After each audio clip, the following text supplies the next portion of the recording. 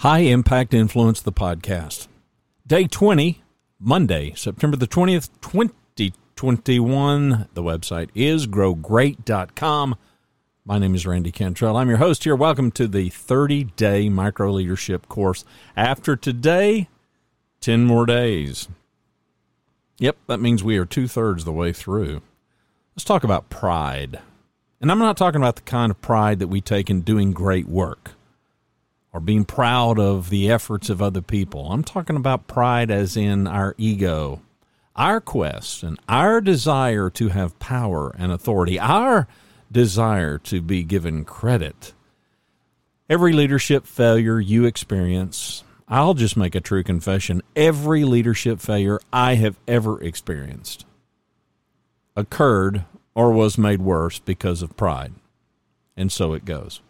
We can lose our humility in a moment, and maybe just for a moment.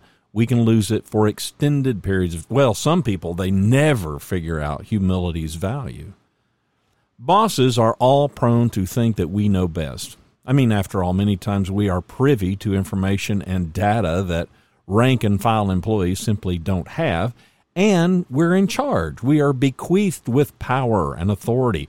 The temptation to be large and in charge is real, often fueled by our grandiose view of our own smartness. Few of us would dare exclaim, although I have heard a few people say it, that we are the smartest person in the room, but in our head, we're thinking it. And sometimes in our actions, we behave that way. Arrogance will cost you as a leader. It diminishes trust. It stifles open conversations and collaboration. Proud bosses mistakenly think that they are proving their brilliance and they are displaying to everybody else how much smarter they are. The reality is people realize their insights and their observations just don't much matter. Psychological safety, that goes away if it ever existed. And the collective intelligence, well, that goes down as people shy away from being open and honest like they might otherwise be. Pride puts the focus on self, and it makes me the most important person in the world. Now, don't fool yourself into thinking that that is going to create anything positive in your culture. Oh, yeah, sure, you can feel good about yourself all you want. But it's not going to be enough to overcome the damage that your arrogance will do to your leadership and to your organization. So permit me, in the few minutes remaining, to just make a solid pitch for humility and for you to pay close attention to those times when pride might get in your way. Number one, humility fosters curiosity. Pride eliminates curiosity. Now, we've said this before, but it bears repeating. The deeper your humility, the deeper the potential is for your curiosity. And rather than think you know the answer, you keep asking questions.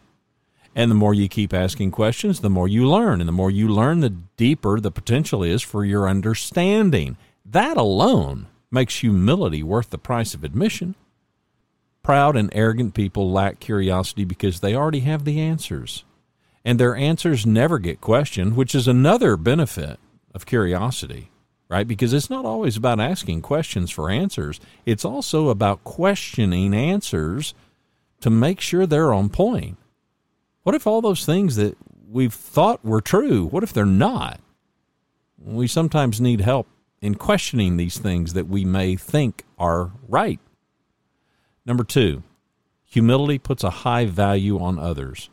Pride puts the value on self. By now, I hope that you are fully persuaded that you must make people feel valued.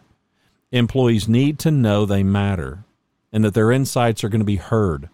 Humility fosters that by reinforcing those things. They're true. It's not just a facade. It's real, and the employees know that it's real because humility is easily noticed. The humble leader is taking actions that are congruent with the humility. Bosses can appear to be the most important people on the planet. It's really common. Pride. And if the boss is the most important person, then where does that put the frontline worker who is 11 levels below the C-suite? Yep, you guessed it. They're invisible. totally unimportant to anything that goes on. A side consequence of pride is when the so-called leader is filled with it, then it promotes others to follow suit. Now, you may think, well, but, leadership is all about having a positive influence. No, lots of people are a terrible influence on others. They're terrible leaders, but they're still a leader. They still have influence. Proud and arrogant leaders show others selfishness is acceptable behavior because, hey, look at me. So don't be shocked if you see other people in your organization mirror your pride. Number 3, humility is necessary for compassion. Heartless organizations have no life. I've already defined compassion in an earlier session as a focus on others, so this is similar to point number 2. However, compassion is more than a high value on others. It's understanding others, and it has empathy as fuel. All of that goes away, or is greatly reduced, when pride rears its selfish head. Any team, group, or organization that is led by pride and arrogance is a heartless organization because compassion is going to be absent. Humanity doesn't matter when pride rules the day. Sterile operations without heart, they are increasingly finding it hard to get people and keep them. Humans connect with other humans. We don't connect with people who think they're better than us. Number 4, humility affords us opportunities for greatest growth, improvement, and high performance. Group power is well documented. There's no need for me to reiterate it here except to remind us that together we achieve much more. Even my 8-year-old grandson who plays Little League Baseball, he knows that. He learned it a few years ago. And he's only 8. Everybody on the team has to be willing to do their very best individually and collectively in order for the team to succeed. So they work together to spark improvement in each other. And guess what? As little boys playing baseball, they have fun in the process. Why can't we do the same?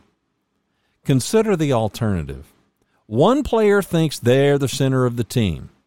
Let's suppose that they truly are head and shoulders better than the other players. Suppose they pitch. Doesn't matter how great they are. They still can't pitch, catch, play first base all at the same time.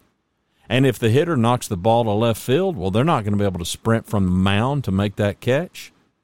You have to rely on teammates if you're going to have any success, whether it's Little League or whether it's in your organization. Your enterprise works exactly the same way. Regardless of your gifts or talents, they are not enough to go it alone. Humility affords you the best chance to be part of a winning team. The upside of humility is enormous, even more so when you're in a position of leadership. Just like the downside to arrogance and pride, it's ridiculously high. Upside, downside. Do the math. Then decide which route you're going to take, because one path is going to be very lonely, filled with pitfalls and potential disaster. The other is going to be filled with other people who want to go higher and further and faster. I'm going to add a link to an article that was published in Inc. magazine, written by Jeff Hayden. It's a short article, but I think you'll find it interesting, and it is certainly congruent with today's episode. It is entitled, "Here's How to Tell Within 5 Minutes If Someone Isn't as Smart as They Think." And that someone could be you. So enjoy the article. You'll find the link in the postscript to today's episode for September the 20th, 2021. It is session 20 of the 30-day micro leadership course. Be well, do good, grow great. Again, the website is growgreat.com. My name is Randy Cantrell. Hey, Lord willing, we hit session 21 tomorrow.